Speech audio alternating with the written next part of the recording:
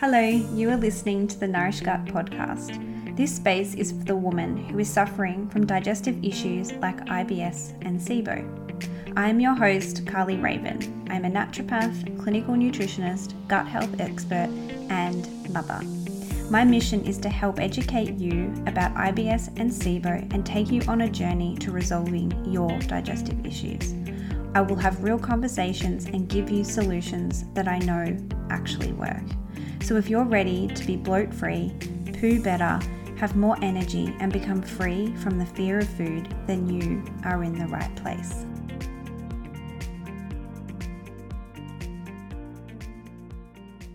Hello and welcome back to the Nourish Gut podcast. Today I'm really excited to be joined by Rebecca Edwards. She has been on the Nourish Gut podcast before, and I'm very excited to be bringing her back today, but also in another future episode for 2023. Rebecca Edwards is the Director of Education of Activated Probiotics, is a speaker, writer, educator, and qualified naturopath. She has 20 years of experience educating on all aspects of complementary and integrative health.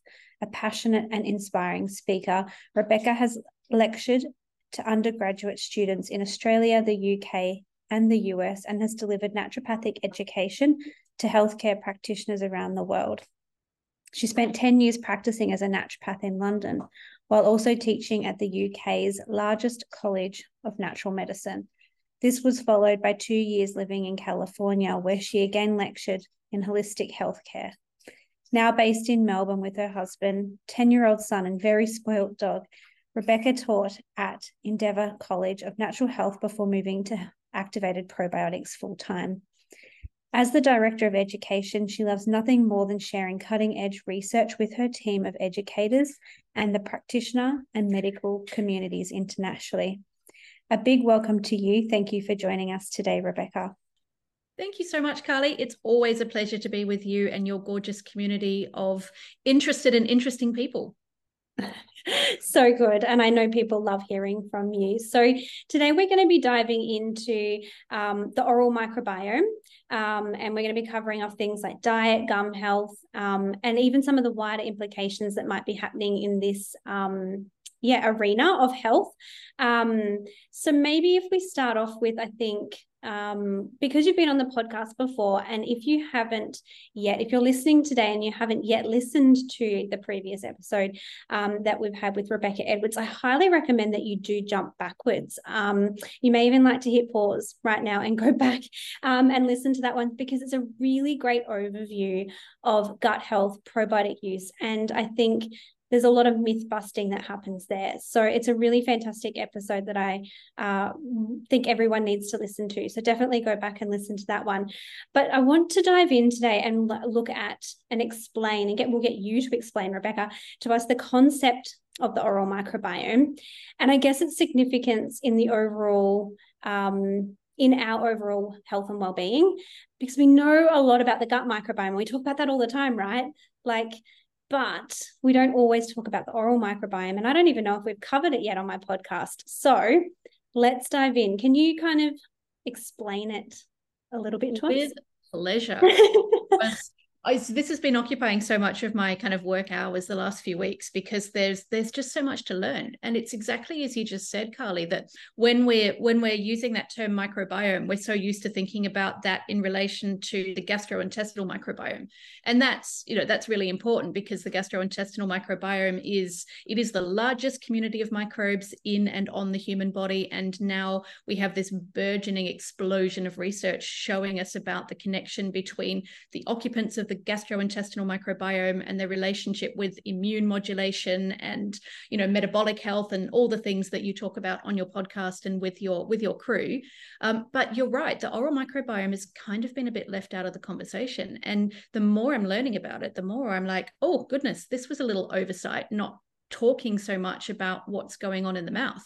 And so the mouth is part of the digestive system. It's the opening of the digestive system. So in one sense, we can think about the microbial inhabitants of the mouth as being connected to the rest of the gut, but it's quite different from the gastrointestinal microbiome.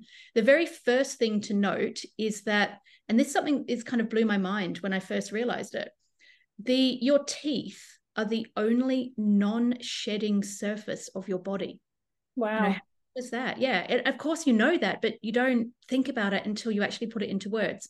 And so what that means is that when microbes build up on the surface of teeth, like they do under plaque, they actually don't have any process or procedure or pathway via which that surface is shed or modified.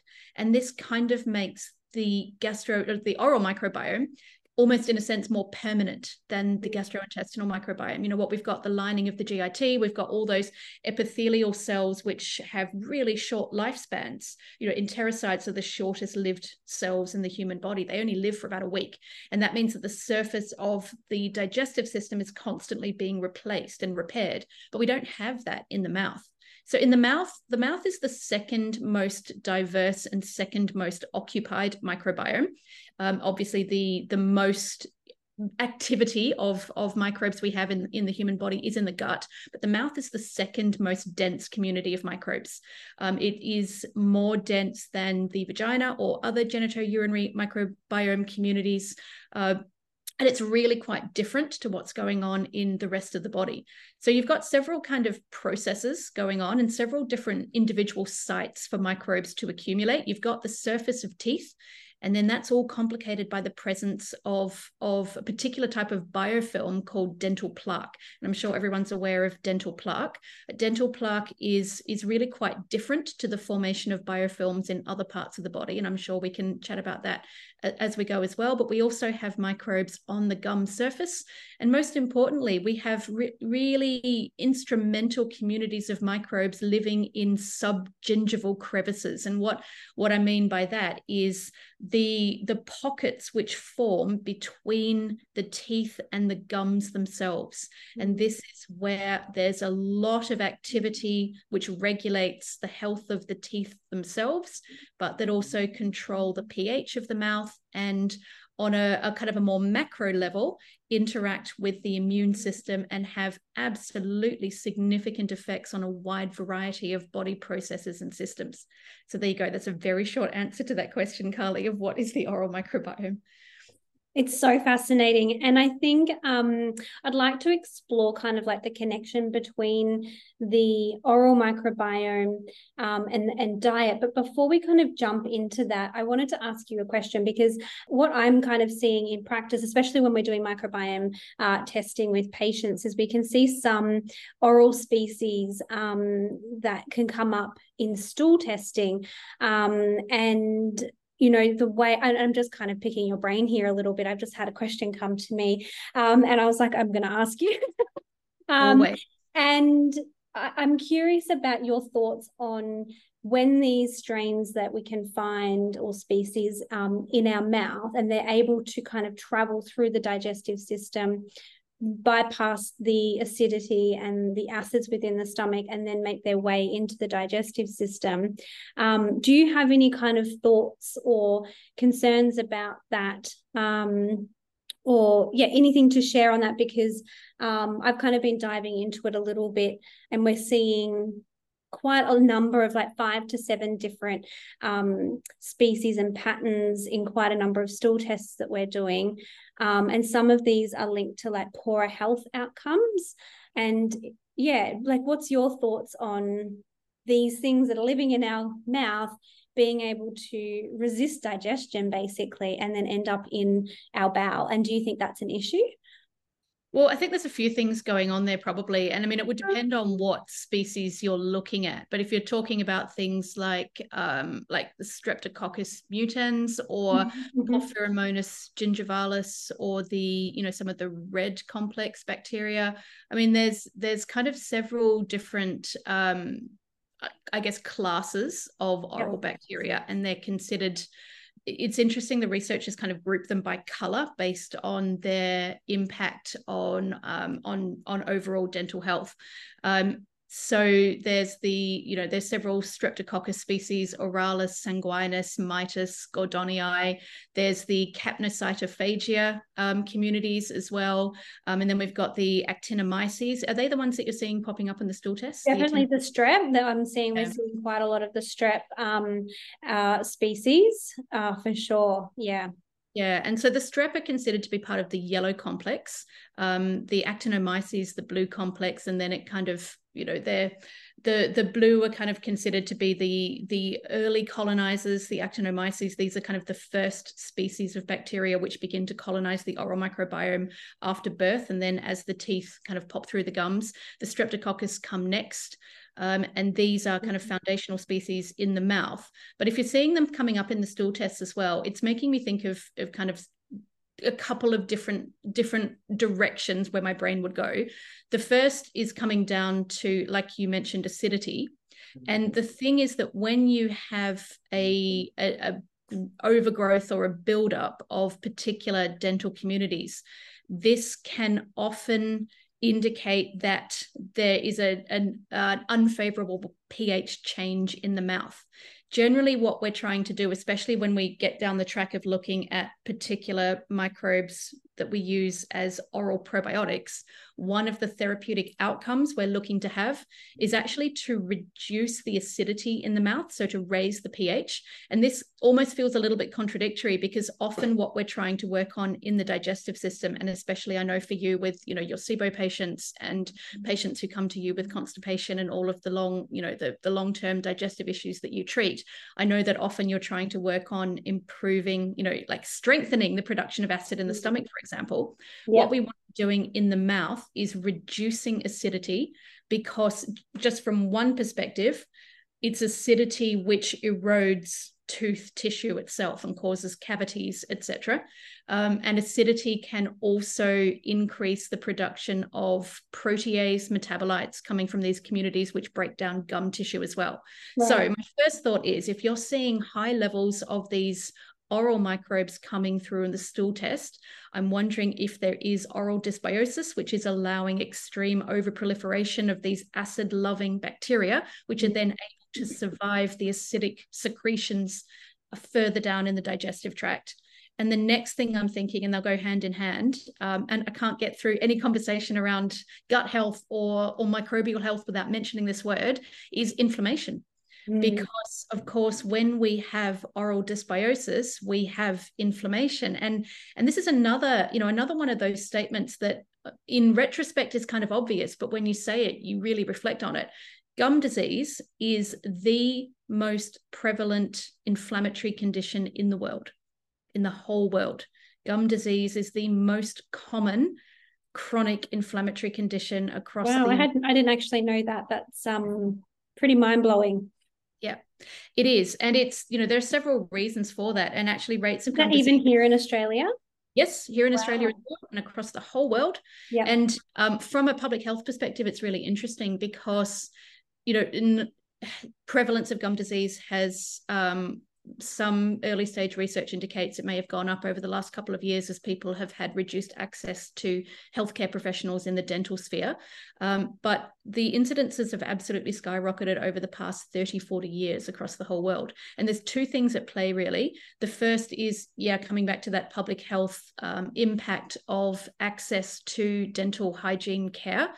And this slight segue here, but this comes back to that story of the formation of biofilms in the form of dental plaque in the mouth and how the surface of teeth don't shed. So if you do have a buildup of plaque, the only way you can remove that is manually. And if it has become so thick and so full of acid-loving bacterial communities that you can't scrape it off with your toothbrush or your own flossing at home, the only way to remove that is through a dental professional, like a proper dental clean. So that's one reason.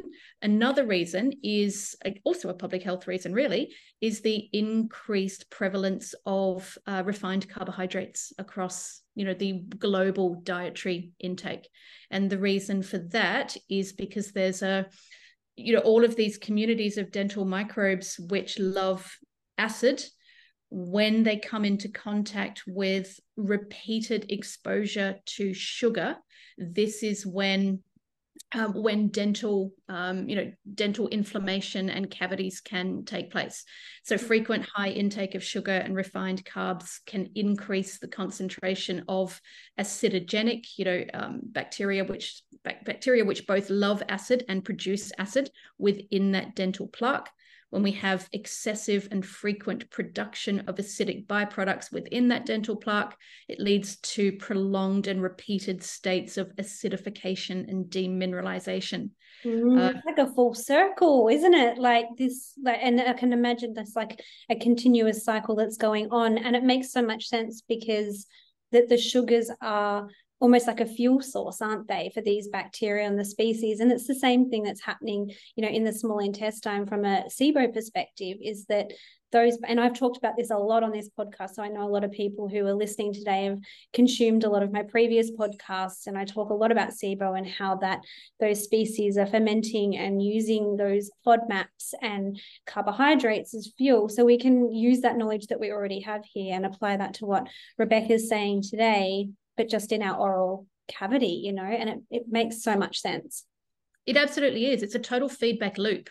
You've got sugar consumption continuing. If the plaque is not removed, you create this cycle that the mouth essentially becomes trapped in, where the plaque is further and further building up. And another thing to think about with the plaque is it actually, not only does it create a biofilm where these acidic communities are protected from, kind of the external environment and from brushing, but it also means that the mouth's own immune system can't access them as well, like you see in biofilm formation in SIBO and other digestive conditions as well. So your own immune system can't even act on these negative disease-causing bacteria as well, even though it's trying to, because you've got this local inflammation and these inflammatory processes being triggered, which is further recruiting local immune system environment. And it just creates an absolute mess of inflammation, which, as you know very well, feeds into a whole range of other health conditions throughout the whole body. And when we think about the impacts that refined sugar and diet is having, and the direct correlation with that feedback loop and that cycle that we've just talked about, and then if we can kind of look at, okay, well, the lifespan, and we see a lot of kids at our clinic and with like a lot of gut issues, and I do think that sugar and refined sugar, that's even now in 3-month-old baby food, so we have a very high exposure from a very young age now. And so I think, this is a really beautiful reminder for everyone to really look at our diet as prevention. And I know that everyone's kind of like, I know not to eat sugar, but to have that education, but then to actually take action and make change and actively live a life where you're trying to reduce it is a whole other, kettle of fish. So, because it is addictive, sugar is like, sparks that brain center and alarm that goes off, and then you just want more.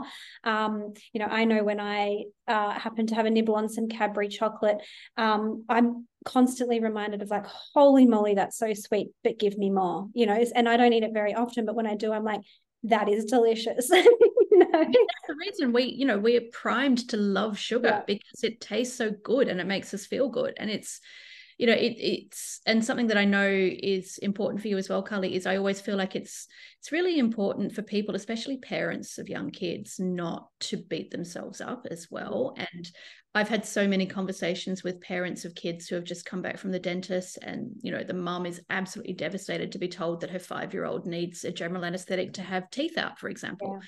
And she just feels so guilty herself. And so talking about the oral microbiome and its impact on cavity risk, I almost want to give these mums just the biggest hugs and say, it's not the odd bit of chocolate that is causing your kids tooth decay here. We've got to look at something bigger. We've got to look at microbial balance. And yes, sugar is part of the story, but it's no means the only part of the story. Your microbiome is so much bigger than the result of one single meal, as you know very well. And it's giving parents knowledge around how do we create a diverse and healthy microbiome, which is where your teaching becomes so important across the generations as well, Carly.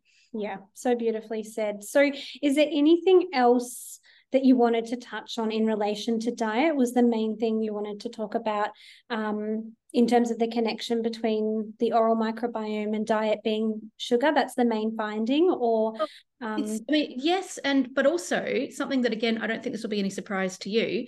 It's really interesting to find out that the same diet that we generally recommend for a diverse and healthy gastrointestinal microbiome is the same diet that research shows us is associated with a more diverse and healthier oral microbiome. And that's a diet really high in fruits and veg and fibers, and a diet that has a lower percentage coming from refined foods and sugary foods. And that won't be a surprise to anyone, I don't think.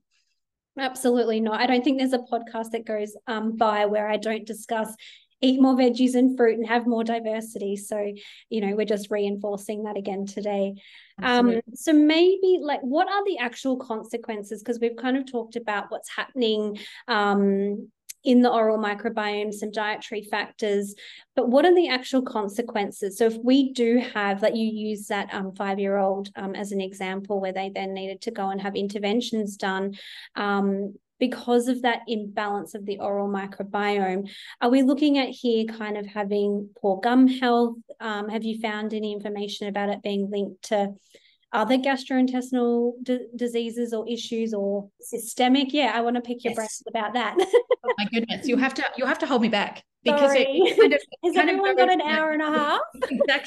Exactly. I'll try to edit my brain, but essentially here's how the story goes. The first thing that happens is that we see the development of gingivitis. So let's kind of define gingivitis. When we use the kind of prefix ginge relating to oral health, we're referring to gum health. So gingiva is the fancy name for gums, essentially. So gingivitis is inflammation within the gingival tissue, so inflammation in the gums, and this results in bleeding gums and the formation of what they call in dental research deeper pockets. So when we talk about the pockets, I've got a great kind of picture in my mind of how this looks like. I always think of what a healthy tooth and gum should look like or be like. Imagine that your tooth is wearing a turtleneck jumper, and the neck of that turtleneck jumper is nice and snug around the bottom part of the tooth. So a healthy tooth and gum has the gum tissue nice and snug around the tooth like a turtleneck jumper. But when communities of these acid-loving inflammatory bacteria begin to build up under the gum, they push the neck of that turtleneck jumper out. And, imagine a turtleneck jumper where the neck's gone kind of floppy and it's falling down a little bit.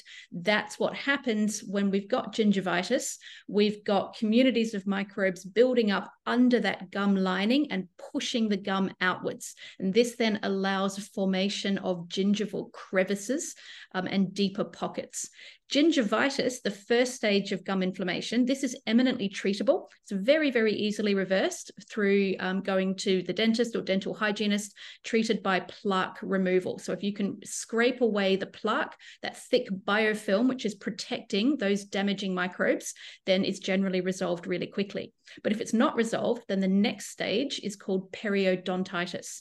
And periodontitis is a much more serious gum infection. And this is where we see damage to the soft tissue around the teeth. And this occurs often when gingivitis is left untreated. So what happens here is these acid-loving inflammatory communities of microbes build up and proliferate, and they begin to secrete proteases. Proteases being enzymes which degrade protein. And this means these bacteria actually feed on proteins, and where they get that protein from, and this is so slightly creepy, is from breaking down gum tissue. So they actually dissolve gum tissue to feed their own growing community. So they produce these proteases, which breaks down your gum, which gives them access to the protein, so the communities of microbes can grow and access these nutrients. As this gingival tissue breaks down, provides more protein, more nutrients, supports proliferation of more bacteria, and we have those pockets deepening and creating spaces for the expansion of the dental plaque and the microbial communities within. This can then lead to destruction of gum tissue around teeth, but also looseness of teeth. And this is ultimately where we see loss of teeth, because there's damage to the periodontal ligaments. And sometimes the infection can reach all the way down to the alveolar bone and start feeding on the bone itself. It's really quite awful to think about. So these are some of the consequences within the mouth, but then the whole inflammatory and immune dysregulation picture becomes deeper and deeper as well. And, you know, like I said before, gum disease is the most common inflammatory condition across the world. And think about it. I mean, for any naturopaths listening, or, you know, even I know a lot of your listeners who are really well versed in health conditions. Whenever we talk about chronic disease, we always talk about inflammation as an underlying driver and contributor. You know, we now know about the connection between, like I was giving a presentation last week on bone density, and we know that people who have even really low grade chronic inflammation in earlier parts of their lives have an increased risk of experiencing osteoporosis later in life. And so think about the connections between walking around with essentially a chronic infection in your mouth when you've got just a little bit of bleeding gum or a little bit of sore, you know, gum tissue or gum inflammation, that this could be paving the way for setting the scene for more significant conditions. There is a relationship between the oral microbiome and its dysbiosis and autoimmune disease as well. And that's something that's quite interesting to think about when we almost have like an immune subversive situation going on. Inflammation that you were just mentioning, you know, it makes sense. Like autoimmune disease is highly inflammatory. So that, you know, it does make sense. Yeah, absolutely. And, you know, again, as practitioners, when we're talking to patients with autoimmune disease, we often look for causes of underlying inflammation that could be feeding that immune dysregulation. So I would really encourage any practitioners, you know, listening to this and thinking about the oral microbiome, keep that in mind when you're talking to your patients with Hashimoto's and psoriasis and, you know, ulcerative colitis and other conditions going on.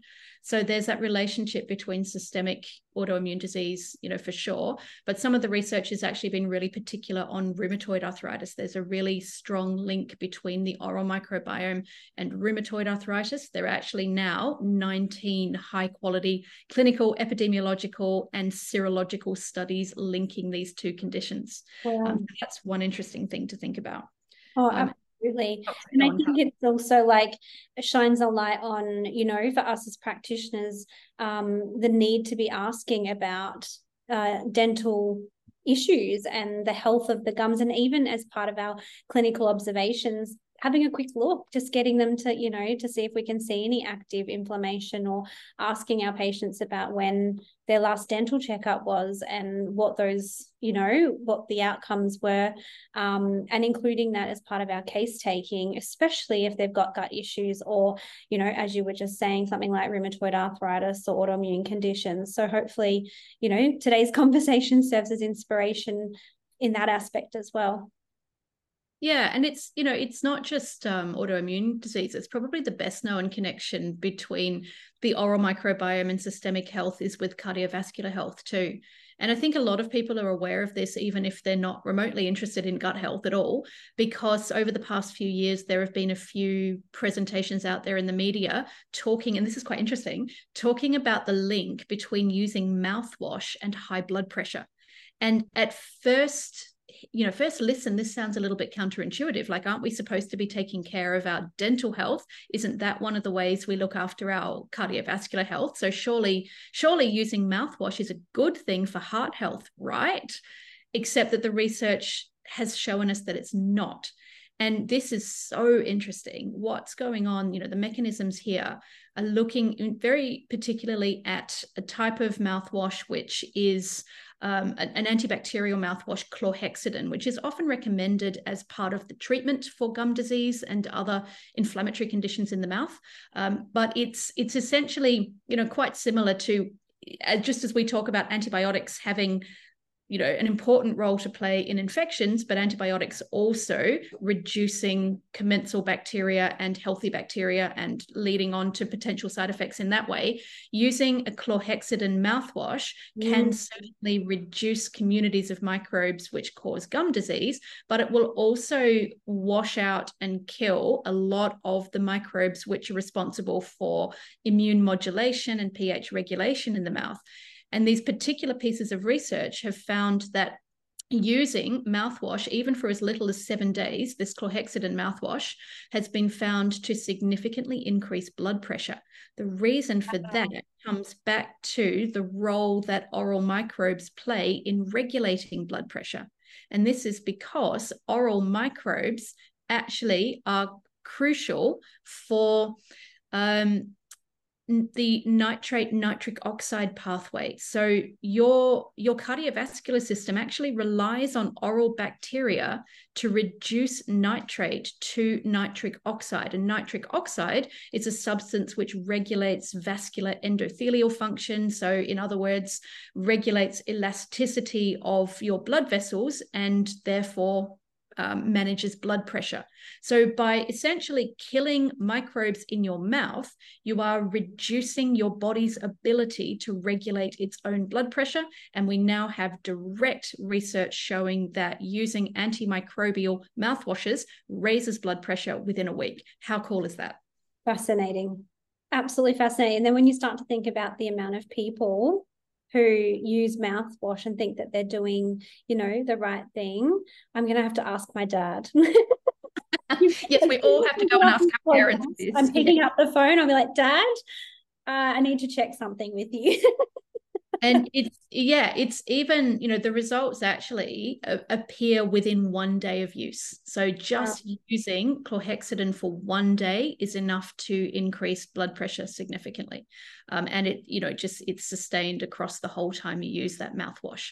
So would definitely be saying, and it's no surprise really when you think about like the philosophy around antibiotic use. When antibiotics first became, in widespread use in the 1950s and 60s and really kind of ramped up in the 1970s, how exciting was the world of medicine? You could give antibiotics to kill all of these infections that had plagued people for years and years. And antibiotics were the new best thing since sliced bread. We've since learned that, with power comes responsibility and comes consequences. And now there's a lot of research and a lot of education going into reducing the use of antibiotics where entirely possible. And I think we're entering that era with the oral microbiome as well. That again, this whole concept of using an antibacterial mouthwash to kill bacteria that cause gum inflammation and reduce risk of cavities has had a bit of a hallelujah moment. And now we're realizing, oh no, this isn't such a good idea. We really need to be looking at, surprise, surprise, we need to be looking into bacterial balance rather than bacterial destruction when it comes to maintaining not just oral wellness,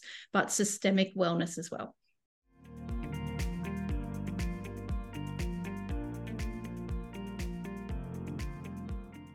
Hello, this is a quick break from today's episode to step you into a world of gut health mastery with my Nourish Gut Fundamentals Practitioner course, a self-study program tailor-made for health professionals like you. Say goodbye to uncertainty as you gain the expertise to create a clear process for assessing your patient's digestive health, ensuring a precise and effective diagnosis and treating by going through testing results of both SIBO and microbiome. Dive deep into the intricate realm of all things gut disorders such as IBS, SIBO, IBD, Candida, arming yourself with profound understanding that will truly transform your approach to client care. Become a pro at case taking, deciphering through critical information and crafting personalized treatment strategies that resonate with each individual's need. And here's the icing on the cake. Unlock the secrets of reading a SIBO breath test in just 5 minutes, saving valuable time and providing timely relief to your clients.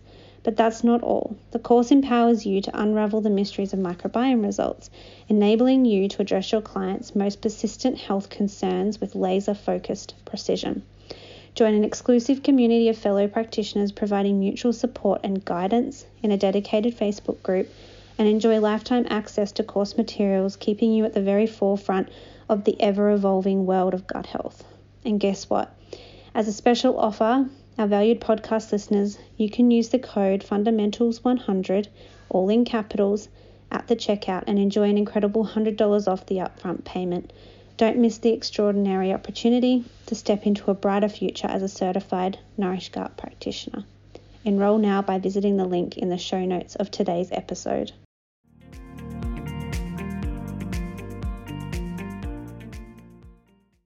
Can I get you just really quickly, because I know you've probably blown a lot of minds right now. I just want you to, let's break it down slightly. So when you say that the oral microbiome and the species in the mouth can affect the cardiovascular system, that was because they're basically producing metabolites, which is where you're talking about the nitrate and the conversion there. Is that correct? So the oral microbiota is involved in systemic nitrate metabolism, and it's crucial for the production of nitric oxide, which is a really important vasodilator.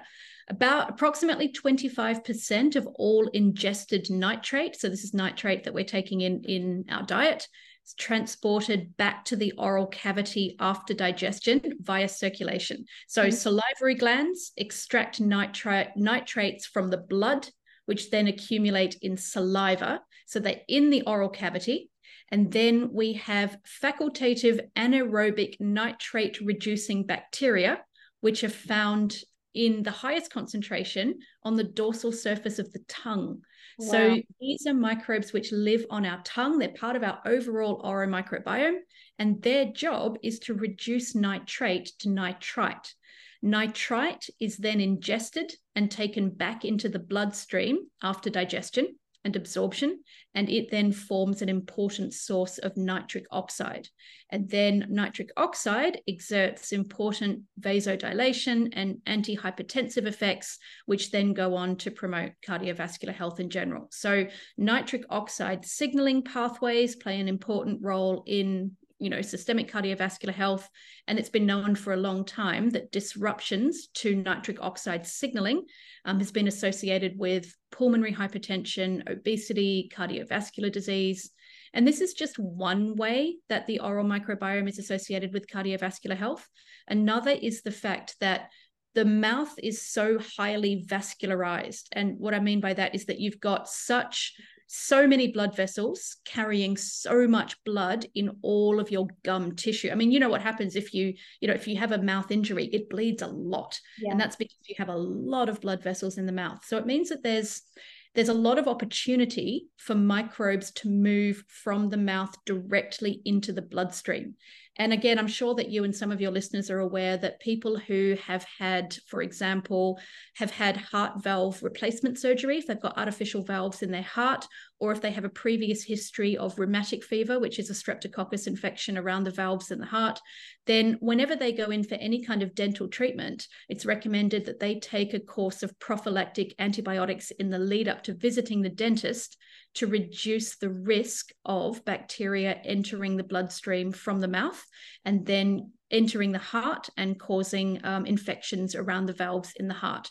So there's this very, I always like to think of it as like there's a doorway between directly from your mouth to systemic circulation, and your mouth, you really want to make sure that that door is really tightly controlled. So that's another way that there's a relationship between the oral microbiome and cardiovascular health as well. It can almost seem a little bit daunting, but for me, it's almost a little bit empowering. I think we could do with a bit of a reframe here, because this can sound, everyone kind of freaks out as soon as you start talking about the heart and, our cardiovascular system. But I think that, what we really want to be doing today is using this as education to empower us to make those changes and to be more educated rather Absolutely. than, scared and I'm such a fan of just always saying to everyone, you know what, there's always something you can do. Like this knowledge may seem scary and overwhelming, but exactly what you said, Carly, think of it as empowering. Think about what you can do.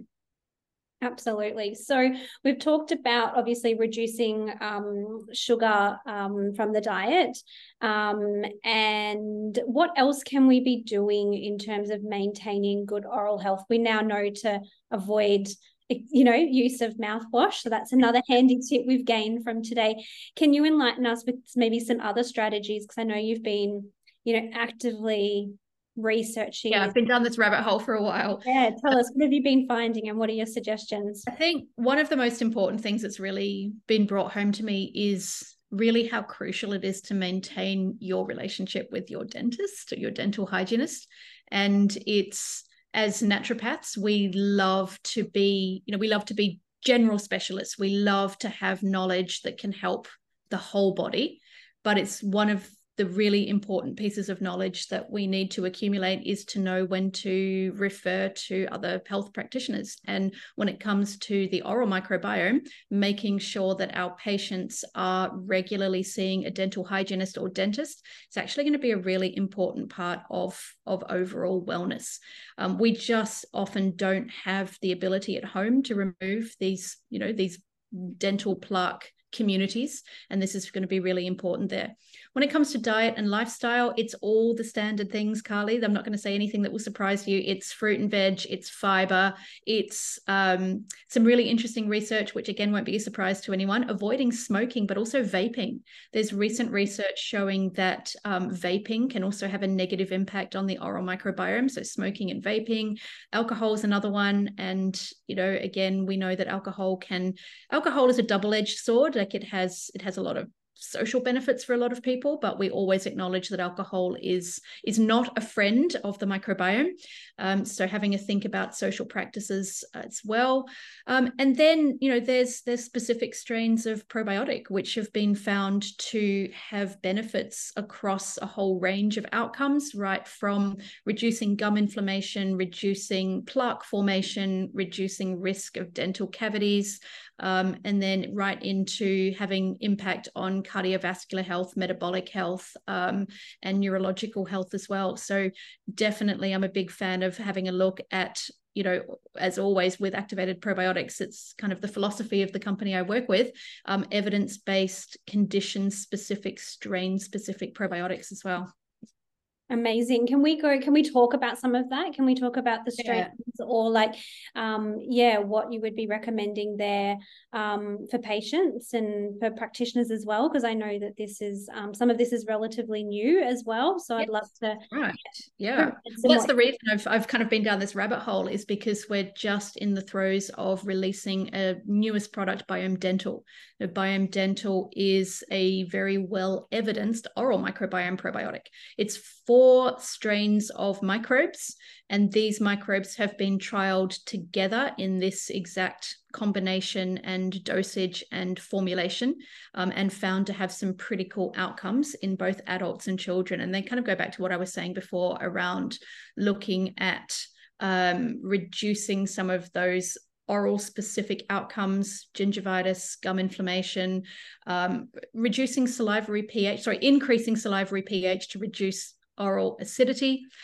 There are actually 10 clinical trials on this combination of specific strains at the moment, which means there's an awful lot of evidence out there showing how these strains can impact, oral health as well as systemic health. The interesting thing is that the way you take oral probiotics is quite different to the way you take general gastrointestinal probiotics. Generally, when we're giving someone supplemental probiotics for gut health or immune regulation or even vaginal health, the advice is you swallow them. And you swallow them and they go through the stomach acid, they go into the intestinal tract, and then they start interacting with your immune system across the intestinal tract wall. When you're looking at using probiotics to specifically target the oral microbiome, you've got a really different process of administration. So with Biome Dental, the idea behind it is they're sachets of powder. And if you've used any of the activated probiotics kids products before, you'll be familiar with the sachets of powder, but these are really different. All of the kids probiotics that we have, they're in a fast melt formulation, which is designed to kind of melt in the mouth, but still be swallowed. With microbiome dental or with oral probiotics in general, you actually want the bacteria to stay in the mouth because you want them to be interacting with those subgingival communities and getting down into those pockets, like imagining them kind of traveling down between the tooth and its turtleneck jumper that it's wearing. So the way you take oral probiotics is you take the powder into your mouth last thing at night after you've finished brushing your teeth and flossing and doing all of your dental hygiene practices. You take the powder last thing at night, you kind of swish it around the teeth, and it's really almost magical. It kind of just dissolves, it just disappears, but it's left with there's a really lovely minty flavor in there. I think it tastes like candy canes. It's lovely, and it just leaves this kind of minty flavor and no real kind of film sensation. But then while you're sleeping, these bacteria are working their way into all of those crevices and pockets, and they are helping to regulate the pH around the teeth. They're helping to reduce the presence of these acid forming populations and bring a little bit more probiotic balance, etc., to the communities around the teeth and gums. So awesome. I love that. I think it's like it's good to have a different it makes sense to have that, I suppose, because it is so different to the gut microbiome. So yeah, awesome. I'm excited to try it. I need to add it to my next order and give it a go. Yeah, they're really fun, and they're also great for kids as well, being a powder that just dissolves in the mouth. So it's another story where parents won't have too much trouble getting the good things into their kids as well. So good. And do you recommend this for active kind of infections and inflammation, or can it be used like as a prevention as well, or is it more indicated for like once children or adults actually have like an active issue going on in their mouth? This is really the benefit of having a wide range of clinical trials to look at, because you can see that this combination of strains has been shown to reduce gum inflammation, but it's also been shown in other clinical trials to really significantly reduce the buildup of dental plaque. So I would very much consider using it, obviously, when we have people who have dental issues which need addressing. It can be part of that process, but I'd also really consider using it prophylactically to maintain the effects of having a dental clean. So I would start using it after having your next tooth clean through the hygienist, to maintain an environment where plaque is less able to form up and those communities are less able to build up. But I'd also look at it kind of long term for people who are at risk of some of those conditions which may be more systemically linked to the oral microbiome. And one that we haven't touched on yet, but which I'm finding absolutely fascinating, is Alzheimer's. There's really, really strong evidence linking oral dysbiosis with Alzheimer's. And so much of it comes back to the formation of those microbial communities that produce those protease enzymes. So what the researchers are seeing in Alzheimer's patients is there's a particular group of microbes which are present in kind of the latter stages of oral dysbiosis. And these microbes have been shown to appear in the amyloid plaque which is present in the brains of people with Alzheimer's. So what's going on? It's so freaky. It's so science fiction-y. What's going on there, the researchers think, is that there's one particular type of bacteria, Porphyromonas gingivalis. And this is identified as one of what researchers call the red triad. So it's a combination of bacteria which have been well identified as being associated with oral inflammation and periodontal disease, but there's more than that. So sorry, I'm so excited about this topic. I'm literally tongue over the words.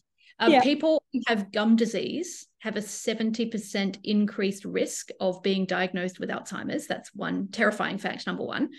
Porphyromonas gingivalis is one of the red triad. It's the bacterium most associated with oral disease. It's especially well known for destroying gum tissue. And that's because it releases a substance called gingerpanes, which is a trypsin-like cysteine protease.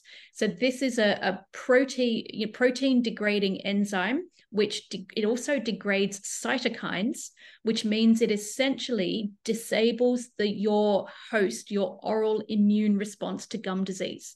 So when you have high communities of Porphyromonas gingivalis, you are essentially cutting off your immune system's ability to reduce the inflammation which is forming as the gum is being broken down. Now, both P. gingivalis and the gingipains protease that it produces have been found in the brain tissue of people with Alzheimer's. And one study found that in more than 90% of postmortems carried out on Alzheimer's brains, that gingipains had been found in more than 90% of these brains. So what the researchers think is happening is that this particular protease is able to degrade the tau proteins in central nervous system tissue and essentially remodel them to form these neurofibrillary tangles that we see in Alzheimer's patients. So they may actually be really key to the formation of the plaque, which we know damages the central nervous system in Alzheimer's.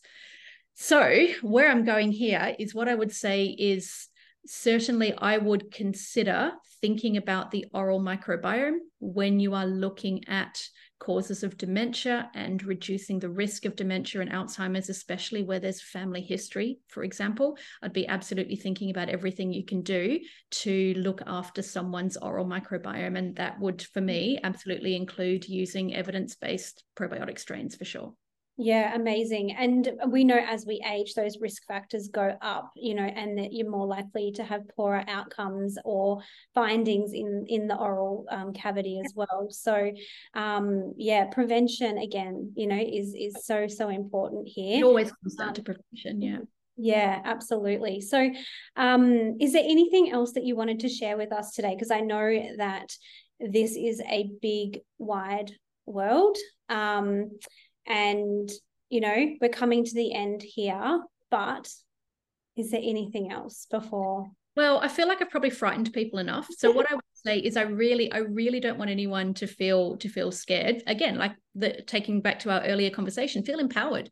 Think about, what can I do for my oral microbiome today? I'm going to drink lots of water, because hydration becomes really, really important. Saliva is the unsung hero of the mouth, honestly. If you're producing plenty of saliva, it's saliva that holds the key to, moisturizing gum tissue, to providing immune factors and all sorts of things.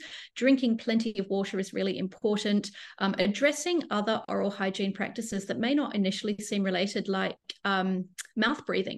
Mouth breathing is associated with more oral dysbiosis and more dehydration of oral tissue as well. So really concentrating on breathing through the nose, especially at night, addressing that if that's a concern for you. But again, eating a diet which is going to be supporting a diverse and health-giving microbiome, attending to dental hygiene practices, and accessing information around strain-specific probiotics if you need to. So awesome. And I just had something come to me again. This happens to me multiple times when I'm hosting and interviewing you guys. I was just thinking coffee consumption is often something that it's a part of a daily routine for a lot of people. I think most people at least have a cup of coffee a day. Have you found anything there about, and maybe it's more about excess coffee consumption on the oral I don't know. I'm just going to hand over to you. I think you know what I'm asking. Yeah. Well, I'm always pretty cautious about demonizing the holy cup of coffee for so many people.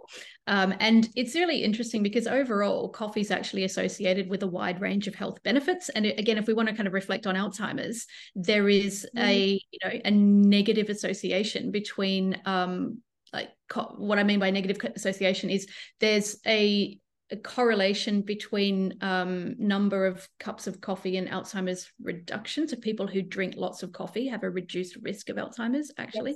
Yes. Yeah. When it comes to the oral microbiome, tea is actually possibly more of an issue than coffee. Wow. And that may be due to the tannins in tea. But also, I mean, having said that, the research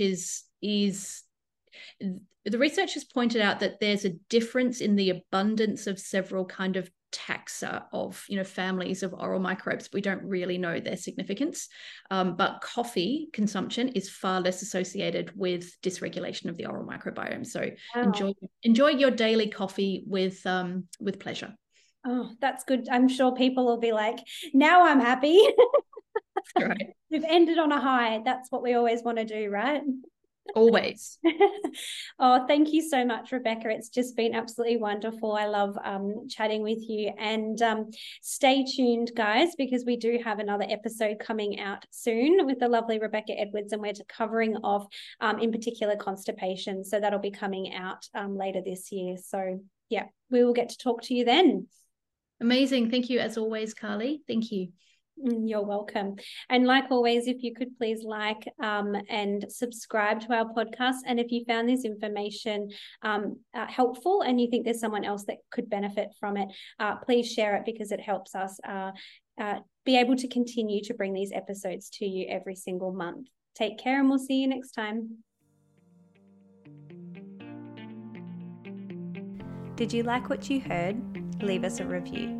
If you'd like to learn more about my Nourish Gut program or the Nourish Gut Kids membership, head over to my website. Would you like to be a part of a community that gets it? Join our Facebook group, Nourish Gut Community, or come and follow me over on Instagram. All of these links can be found in the show notes. Thank you for listening, and I will see you next time on the Nourish Gut podcast.